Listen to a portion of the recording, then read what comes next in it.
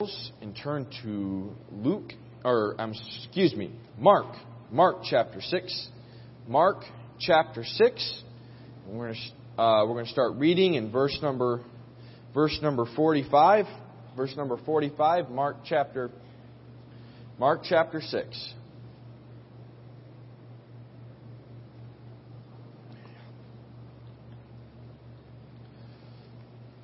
Mark chapter 6 and verse number 45, and we're going to start reading. And the Bible says, "And straightway he constrained his disciples to get into the ship and to go to the other side before unto Bethsaida, while he sent away the people. And when he had sent them away, he departed into a mountain to pray. And when even was come, the ship was in the midst of the sea, and he alone on the land. And he saw them toiling in rowing, for the wind was contrary unto them. And about the fourth watch of the night he cometh unto them, walking upon the sea, and would have passed by them. But when they saw him walking upon the sea, they supposed it had been a spirit, and cried out. For they all saw him, and were troubled. And immediately he talked with them, and saith unto them, Be of good cheer. It is I, be not afraid. And he went up unto them into the ship, and the wind ceased, and they were sore amazed in themselves beyond measure, and wondered. For they considered not the miracle of the loaves, for their heart was hardened." Let's pray. Dear Heavenly Father, Lord, we just thank you for the opportunity that we have to get into your word tonight. We thank you for how it speaks today, Lord. We just pray that your word would be clear tonight. In Jesus' name I pray. Amen. There are few things quite as annoying to New Yorkers. Few things quite as annoying to New Yorkers as someone who doesn't know where they're going. As someone who doesn't know where they're going. New Yorkers have places to go, people to see. We call it the New York Walk, where we're just going. To me, one of the most frustrating places to go in the city is Times Square. You've got tourists going, "Hey, look at that building. Hey, look at that building. I wonder if that building's taller than that." As a New Yorker, I want to say, if you want to look at brick and glass, that's fine. Just don't do it in the middle of the sidewalk, because I got to go through. How many have ever felt that way? As a New Yorker, I'm trying to go places, and they're like, The worst is when you have drivers trying to figure out which street, which turn to take on the highway, and they think the speed limit actually means something. They don't understand that it means you do what everybody else does. So they're going 25 miles an hour on the highway because they're not sure which way they're going, and you're like, "Get out of my way! You're going to cause an accident here."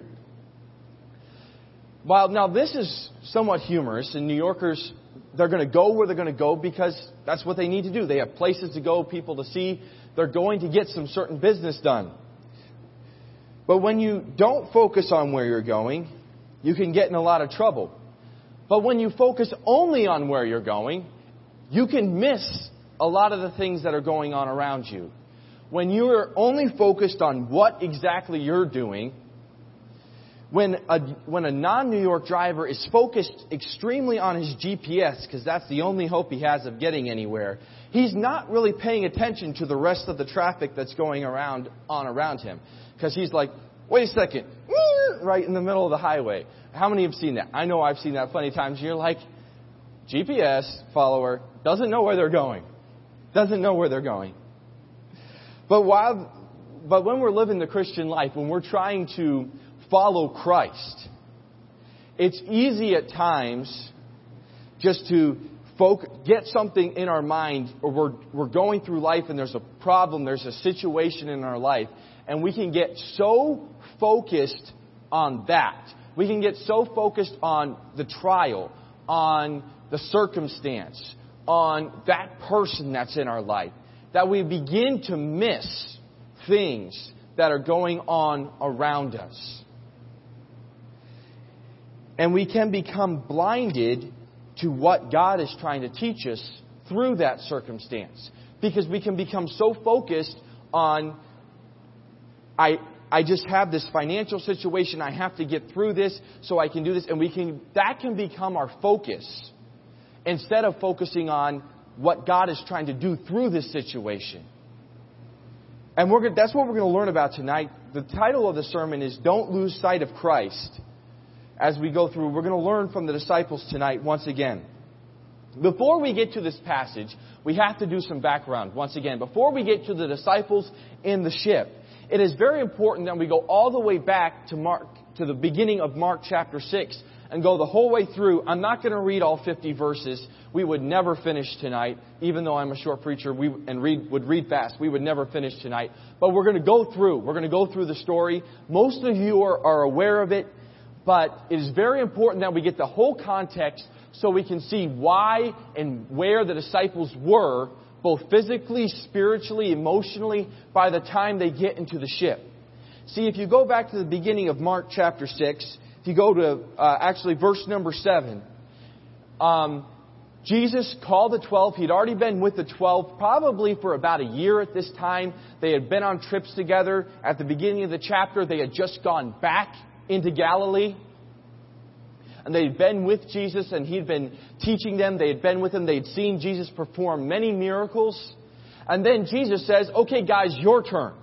And He takes the 12 and He divides them up into teams of 2.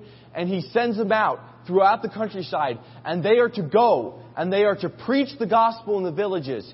They are to go and they are to heal the sick. Jesus gives them power to cast out devils. Jesus gives them power to perform many of the same miracles that Jesus has already performed. And He says, I need you to go and preach the gospel in these villages, in these towns. And the Bible says they went preaching that men should repent. The Bible doesn't say how long they were gone, but they must have been gone for at least a couple weeks. This was the journey. They would walk where they were going.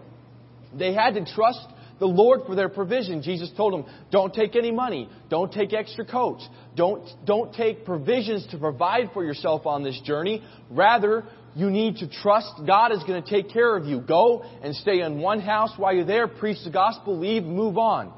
So that's what the disciples are doing. They go out and they preach and they perform miracles through the power of God. They see lives change. They see people surrender to the Lord. And then they come back to Jesus. From other passages, it doesn't say here in Mark, but we know they come back and they talk to Jesus about how they had power over the evil spirits and how they had power over sickness through Jesus Christ. And they are excited. The disciples are very excited. They've been preaching. They've got to do a little bit of what Jesus got to do. They've seen people repent and come to know Jesus Christ. They've had some people baptized with the baptism of John. They've seen great things happening. And they come back to Jesus and they're excited. And they're saying, Jesus, you don't understand what's going on. And they're like, yes, I gave you the power. This is great. This is what I want to have happen. There's just this immense excitement. When something's happening, there's just like that. There's just a synergy among the disciples. They're saying, we're on the same page here. We're going forward. This is why we came to follow Jesus.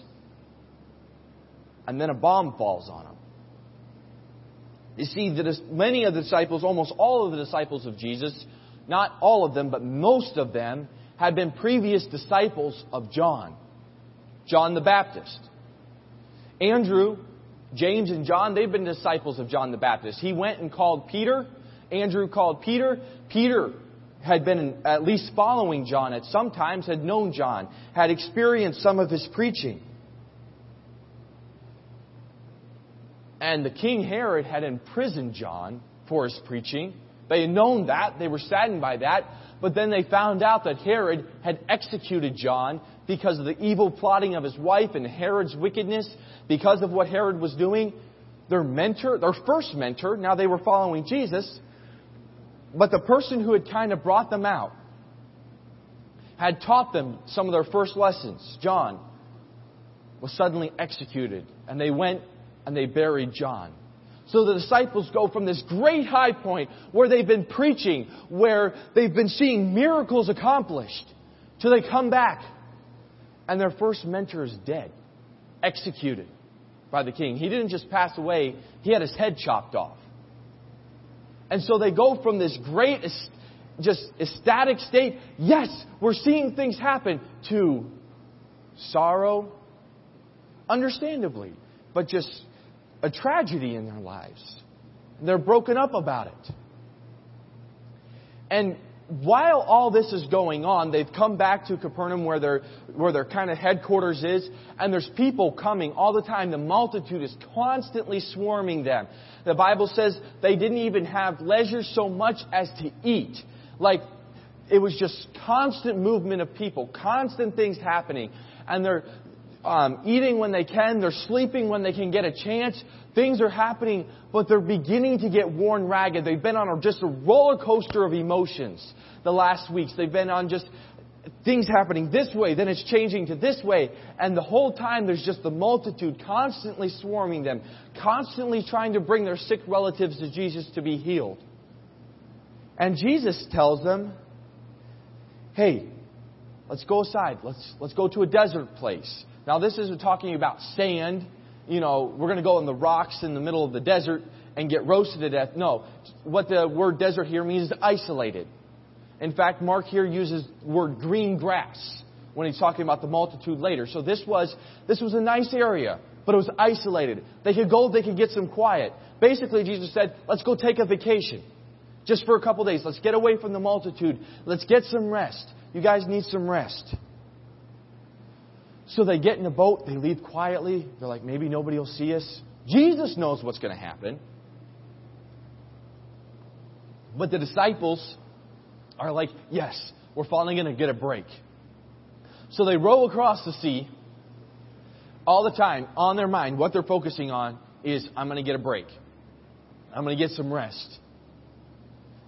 And they get across, and as their boat nears the land, they didn't see the green grass, wide open spaces that they were expecting to see. They saw the multitudes.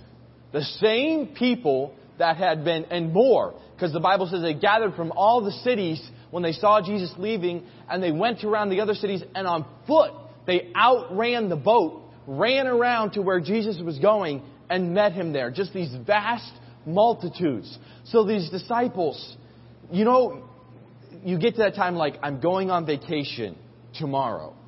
And that's what you're focusing on. Your brain starts to shut off and like, I'm going to go on vacation. I'm going to just tone it down. It's going to be nice, peaceful. And when you have that kind of way of thinking, when you're like, you have something planned and then it gets totally shattered, that's kind of frustrating. It'd be like going on vacation and all your coworkers, with all the business, your boss decided to move business that day to the hotel where you're going on vacation. It says, hey, we need you to work today. That'd be kind of frustrating. That'd be just like, what? No, this isn't what I planned at all. Wasn't what I was trying to do.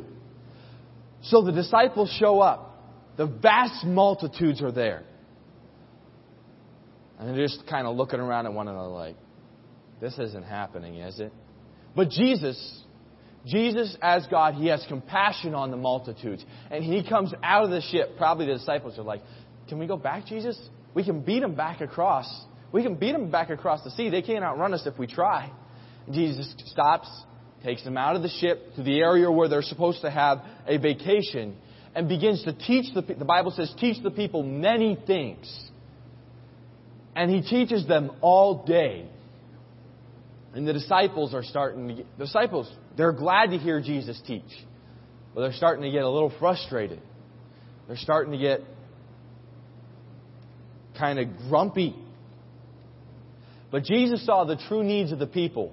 And He taught them. And He healed them. The same thing that they were doing back before they went to get a vacation. On their vacation, they were doing the exact same thing. And as the day draws to a close, they left early in the morning, they got over there, probably whatever time they got over there, sometime, maybe, let's just say around noon, and Jesus begins teaching. And He teaches from 11 o'clock noon all the way to the day is drawing to an end. Supper time, 6 o'clock. He teaches all day. And the disciples come to Jesus and say, as Jesus is wrapping up, and say, hey, Jesus, these people need to eat. It's time for them to go. They need to go get something to eat. And Jesus says, yes, they do. Feed them. And these disciples are like, yeah. They say, Jesus, we don't have the finances to feed these people. We're out here in the desert. There isn't even the ability to get the food to feed these people. Hey, Jesus, we can't feed these people. Jesus, there's thousands of people out there. One of the disciples, one of the other Gospels says it was Philip, says, let me turn the passage, that not even, verse number 37, he answered and said unto them, give ye them to eat. And they say unto him, shall we go and buy 200 pennyworth of bread and give them to eat? I was doing some reading when I was studying for this sermon. Some people said the phrase 200 pence, which would have been like 200 days' wages for those fishermen, for the multitude that was there. They were like, 200 pence was what we would use as just, hey, it was like $1 million. Something they would say, that's just the sum they would throw out there as something completely ridiculous. Or it was something somebody actually was thinking and doing some calculating, because that would be somewhere around $30,000, $40,000, which to feed a multitude that has 5,000 men only, plus women and children, that's not that far off in today's terms. That's really not that far off. And so either someone's sitting there trying to say, and running, they're like, can we do this? Or someone's like, Lord, if we had $1 million, we couldn't feed these people. Either or they're saying, Jesus, you're crazy. We can't feed these people. We came to get a vacation, and you're saying, feed this multitude. So Jesus says, come on, guys. What do you got? So one of them goes, finds the little boy's lunch. We know the story, 5 loaves and 2 fishes. And they bring it back to Jesus and say, Jesus, this is all we got. How are we going to feed these people?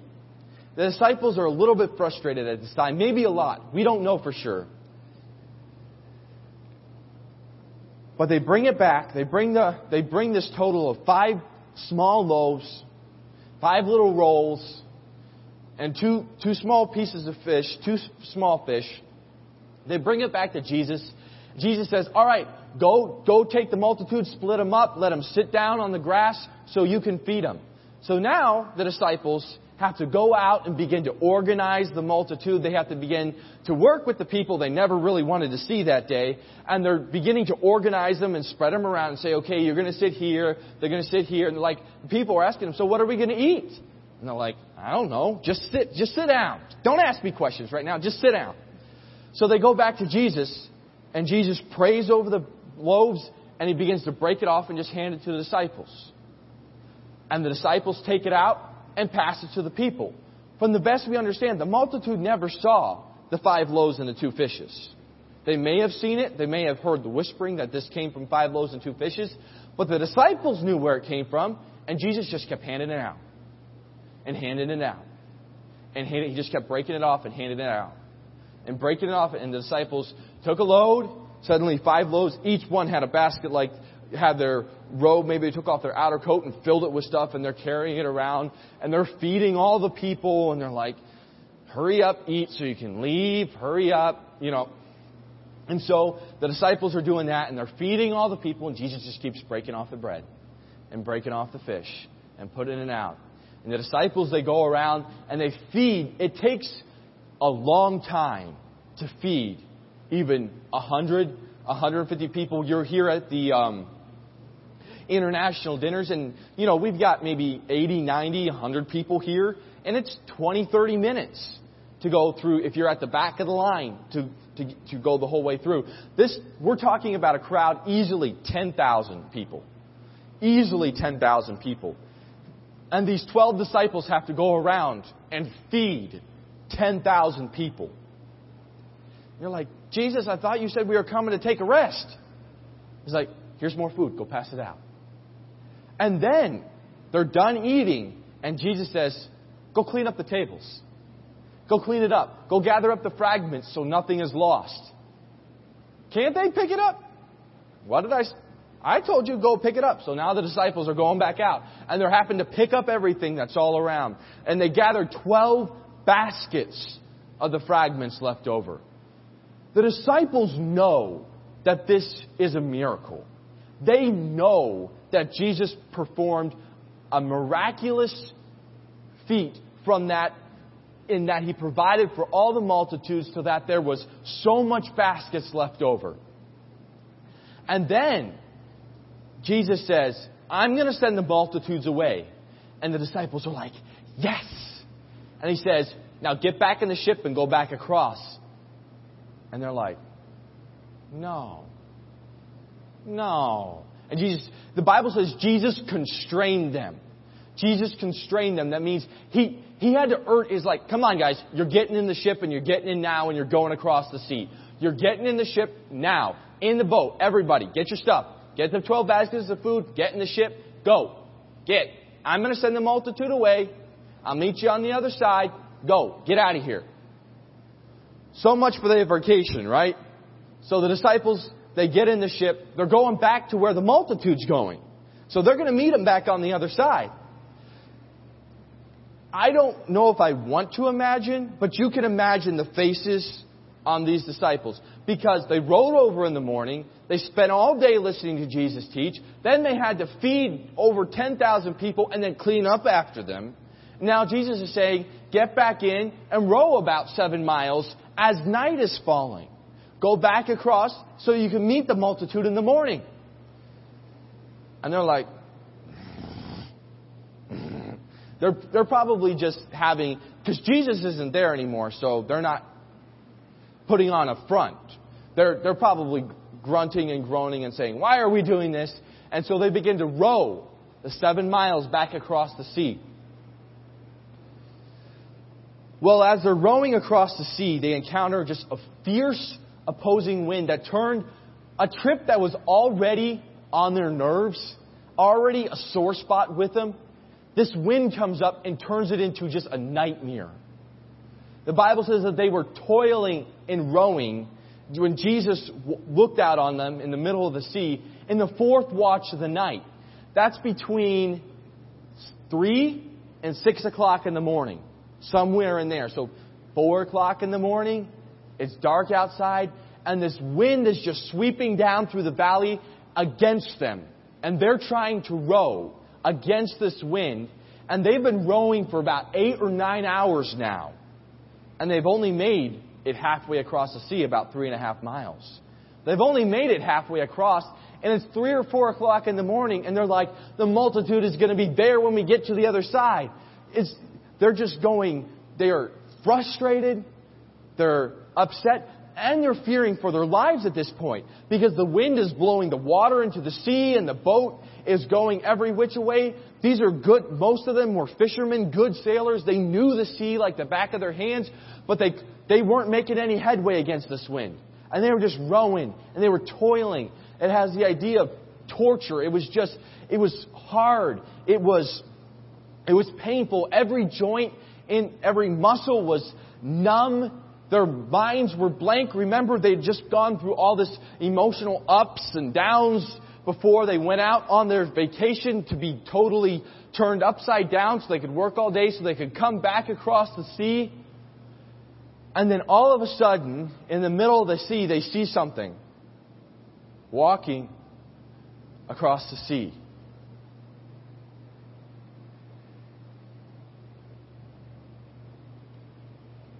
And the disciples go out of their minds.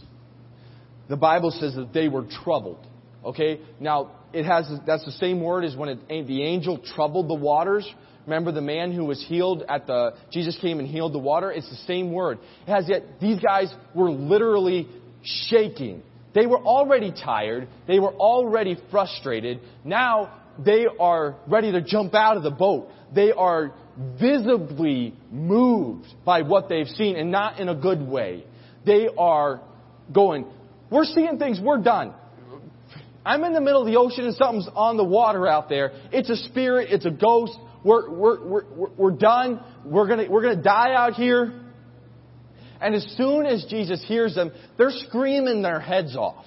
These grown fishermen are just going nuts in this boat. And Jesus says, "Be of good cheer. It is I. Be not afraid." And the Bible says, let's look at it. And let's start reading in verse number 49. But when they saw him walking upon the sea, they supposed it had been a spirit and cried out, for they all saw him and were troubled. And immediately he talked with them and saith unto them, "Be of good cheer. It is I. Be not afraid."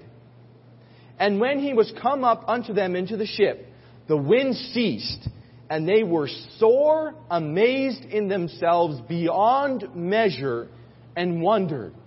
So they're going nuts. They're screaming, and Jesus says, "Be of good cheer, it is I, be not afraid." And they're like, am I hearing things? And then Jesus comes up and steps into the boat.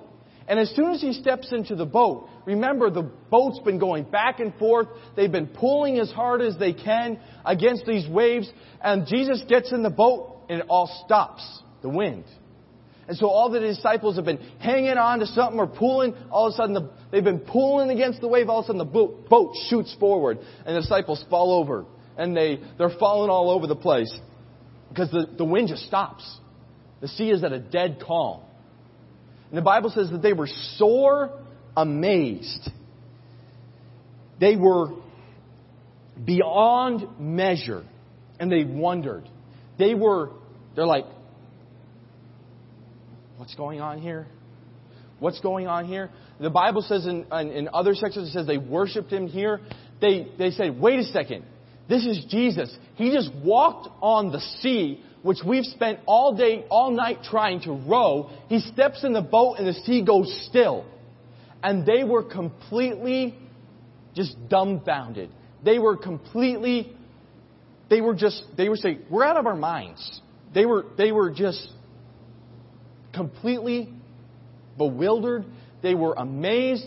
They saw the power of God at close hand, and they're just falling on their faces. What's going on? This is Jesus who we just heard preach. And here he comes defying nature, walking on the water. And he gets in the boat and this vicious storm we've been fighting all night dies. The disciples were completely amazed at Jesus' ability to walk on water. But should they have been? Should they have been completely amazed and just out of their minds that Jesus could walk on water? They had seen Jesus do other miracles. Sure, if anything walking on the water at 4 o'clock in the morning it's going to freak anybody out. But why did Jesus, knowing there was a storm coming, knowing the disciples were so tired and frustrated, why did Jesus put them in a boat and send them across? Knowing there was a storm coming. Was Jesus just trying to mess with the disciples and say, here, let's see how tough you guys are. You're fishermen, let's see what you can do in this. Then I'll show you how to do it. No, Jesus is God. He isn't going to just mess with people. He isn't going to just put them through trials for the fun of it. Jesus is trying to teach the disciples a lesson here. Apparently a lesson that they had missed. Because the Bible says, for they considered not the miracle of the loaves, for their heart was hardened.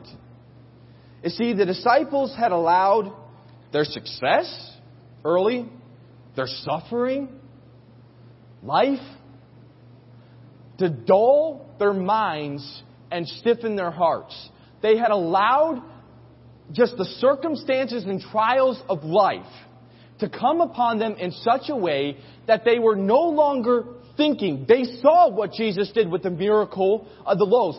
They were the ones who carried the food from Jesus to the multitude. But they had become so overwrought with their frustration with the tragedy of John the Baptist being executed, with seeing the multitudes over there and having to put up with them again in their minds, with seeing that they had become so frustrated, become so disconnected from what Jesus was doing that they didn't even realize what was happening. The Bible says they considered it not. They had seen it and they didn't understand it. They hadn't really thought about what was going on. As Jesus is breaking bread. Let's take this and let's do this. They were seeing the power of God in action at the feeding of the 5,000, and it didn't affect them. That's what it means their hearts was hardened. It's the idea to petrify. It becomes immovable. The very power of God in seeing the feeding of the 5,000 hadn't even impressed them. It had been impressed upon their hearts. It didn't change them. And so Jesus desired. He made them get in the boat. Jesus was trying to do something here. He desired the disciples to endure even greater struggles than they had already gone through. He was going to amp the pressure just a little bit more. Because the disciples, the reason why was this: they had allowed life's circumstances and life's trials to blind their ability to understand and to see the power and sufficiency of Christ. The disciples had allowed life circumstances and trials, what they were going through, to blind their ability to understand and see the power and sufficiency of Christ in what He was doing. And so Jesus said, if you're not going to learn the lesson here at the 5,000, get in the boat. Get in the boat. So they got in the boat. And they were going through this storm. They got in a place where they couldn't get out of. Everything was going, and all of a sudden it stopped.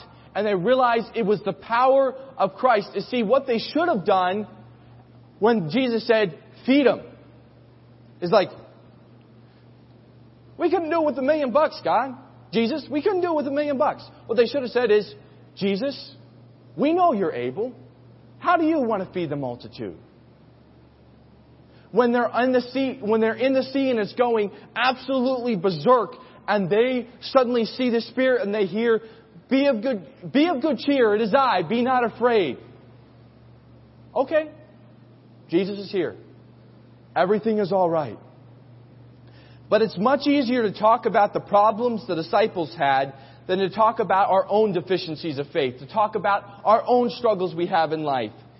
Because we all so often, like we're looking at a GPS, not paying attention to anything that's going around us, we allow the trials of life and whatever circumstance, whatever struggle you're going through, we allow it to take our focus off of Christ.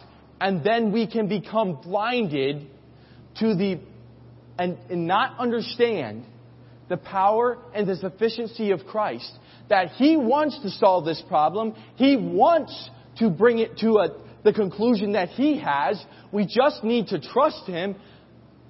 But when we allow life circumstances to come, things get much more tricky. We begin not to see we begin not to understand even when the power of God is evident in our lives. We ignore what God is already doing because we are so focused on ourselves. As I look at problems, whatever in my life, and I'm trying to live for God. I'm trying to be a good assistant pastor. I'm trying to help pastor. I'm trying to help at Union and do this. And I can allow those things, even good things, to so take my focus that I stop seeing God at work in these situations. I stop seeing that it's God who provided the $100,000 at the January conference, and that He has the power to do that again and again and again until He has finished His work at Union. I can see problems with my life.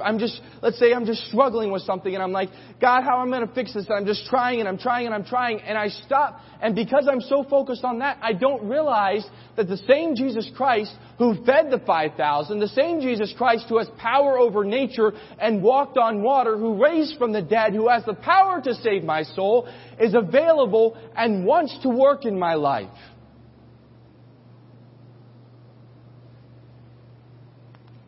But we so often allow the trials to blind us to the power and the sufficiency of Christ. See, life has a way of just wearing you down. Life does. Traffic, finding parking spots, tickets, other drivers, bikers, now electric bikes, skateboarders, or if you ride the subway repairs, old trains, stuffed trains. It can just wear on you.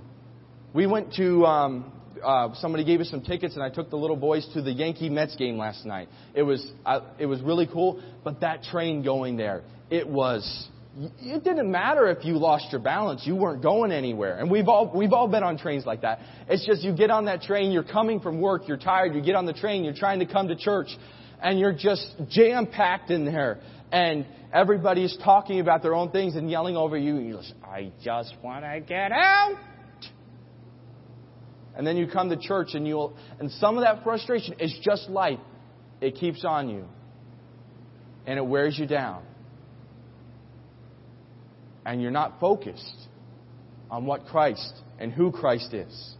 We can let family problems, health problems, co-workers, neighbors, landlords, siblings, whatever you want to put in there, all can take our eyes off of Jesus Christ and put them on our problems. We could look at politics. We could look at government. We could look at the building department. We could look at landmarks if we're talking about union. We could look at unexpected bills, rent, health care, finances, all these problems of life.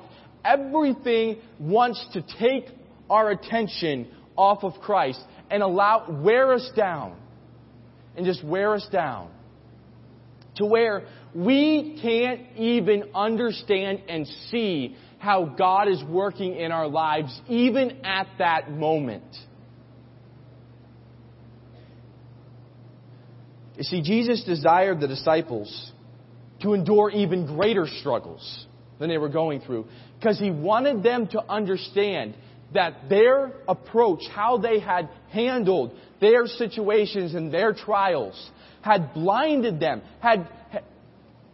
They hadn't even considered the miracle of the loaves because their hearts were hardened. So what is the answer? The answer is to keep your eyes and mind focused on Christ. With whatever the situation is going on, we need to keep our eyes and our mind focused on Christ. Because the very situation, the disciples were so frustrated with the multitude that was there because that was their vacation time. That was their time to get away from all the struggles of life. And here they all come and join them on vacation. Then they have to feed them. And they had so been about that, gotten frustrated, gotten focused on that they didn't even think to see how Jesus was taking 5 little rolls and 2 small fishes and feeding this vast multitude with it. So Jesus had to put them on a boat ride to say, wake up. I'm Jesus Christ. I'm all sufficient. You don't have to have your little vacation here, Peter, John, and all the rest of the disciples. You can have me, and that's all you need. You need Jesus Christ. You need to keep your mind and eyes focused on me instead of all the problems, and you will see the power of God. You will see the sufficiency of Christ already working here, disciples. And the same is true in our lives.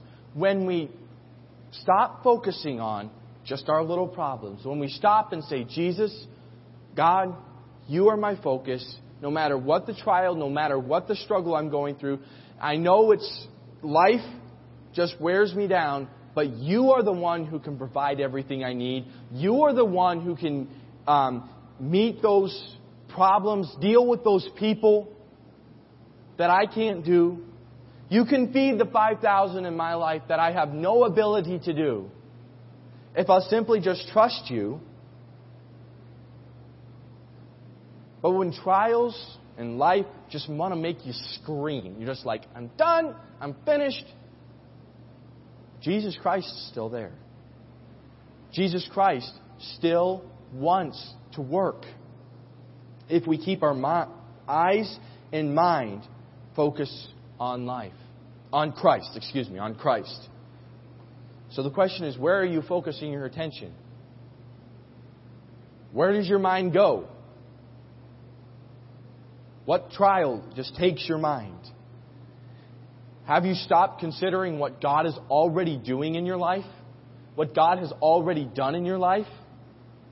You can look back and you can see what God has done in the Bible, what God has done in this church, what God has done in your life, what God has done in others in this church's lives. And you could say, Jesus Christ is the same yesterday, today, and forever because He is, and I serve the same God, and He is all-powerful and all-sufficient. But if I allow the struggles of life, I can become blinded and not even see what God is doing right now. It'll make me frustrated with the very things that God has told me to do. The things, obeying Christ should bring you joy. Following Christ, we talk about it, we sing about it, there's joy in serving Jesus. I would be like Jesus. And the Bible says, yes, there is joy. That's where you'll find your true joy, is when you're following Jesus. And that is so true. But when you follow Jesus, focused on your problems, you will be the most frustrated, miserable person in the world. Because the joy that comes in serving Jesus comes when you are resting in Jesus, when you're allowing Him to bear the burdens and you're just doing what God has told you to do. The disciples were doing exactly what Jesus had told them to do. He told them, feed the multitudes, they fed the multitudes. Jesus told them, pick it up, they picked it up. Jesus told them, get in the boat, they got in the boat. But were they happy in doing it? No. When they saw the miracle, of the bread, they didn't even think about it. Because they weren't focused on Jesus Christ and who He is and what He is. Has life caused you to harden your heart? Just press on and say, I'm going to get through this. So that you miss what God is already doing in your life and what God wants to do. The challenge tonight is that we need to keep our eyes on Christ and keep our mind focused on Him. That's what Jesus was trying to teach the disciples here. He was trying to say, hey, pay attention to me. Stop worrying about everything that's going on around you. It's so easy to do. You went and you preached, great things happen. You come back and you find your mentor's dead. You know what? You can press on if you follow Jesus. You go to find some rest and you find the whole multitude even greater there waiting for you. You can still serve Jesus if you keep your mind and eyes focused on Him. You can be in the middle of a storm, in the middle of the sea, just toiling and rowing. I don't think I'm getting anywhere. But Jesus can come and calm the sea. But the question is Jesus going to have to put you on a boat ride to get you to pay attention to Him? That's what He had to do to the disciples.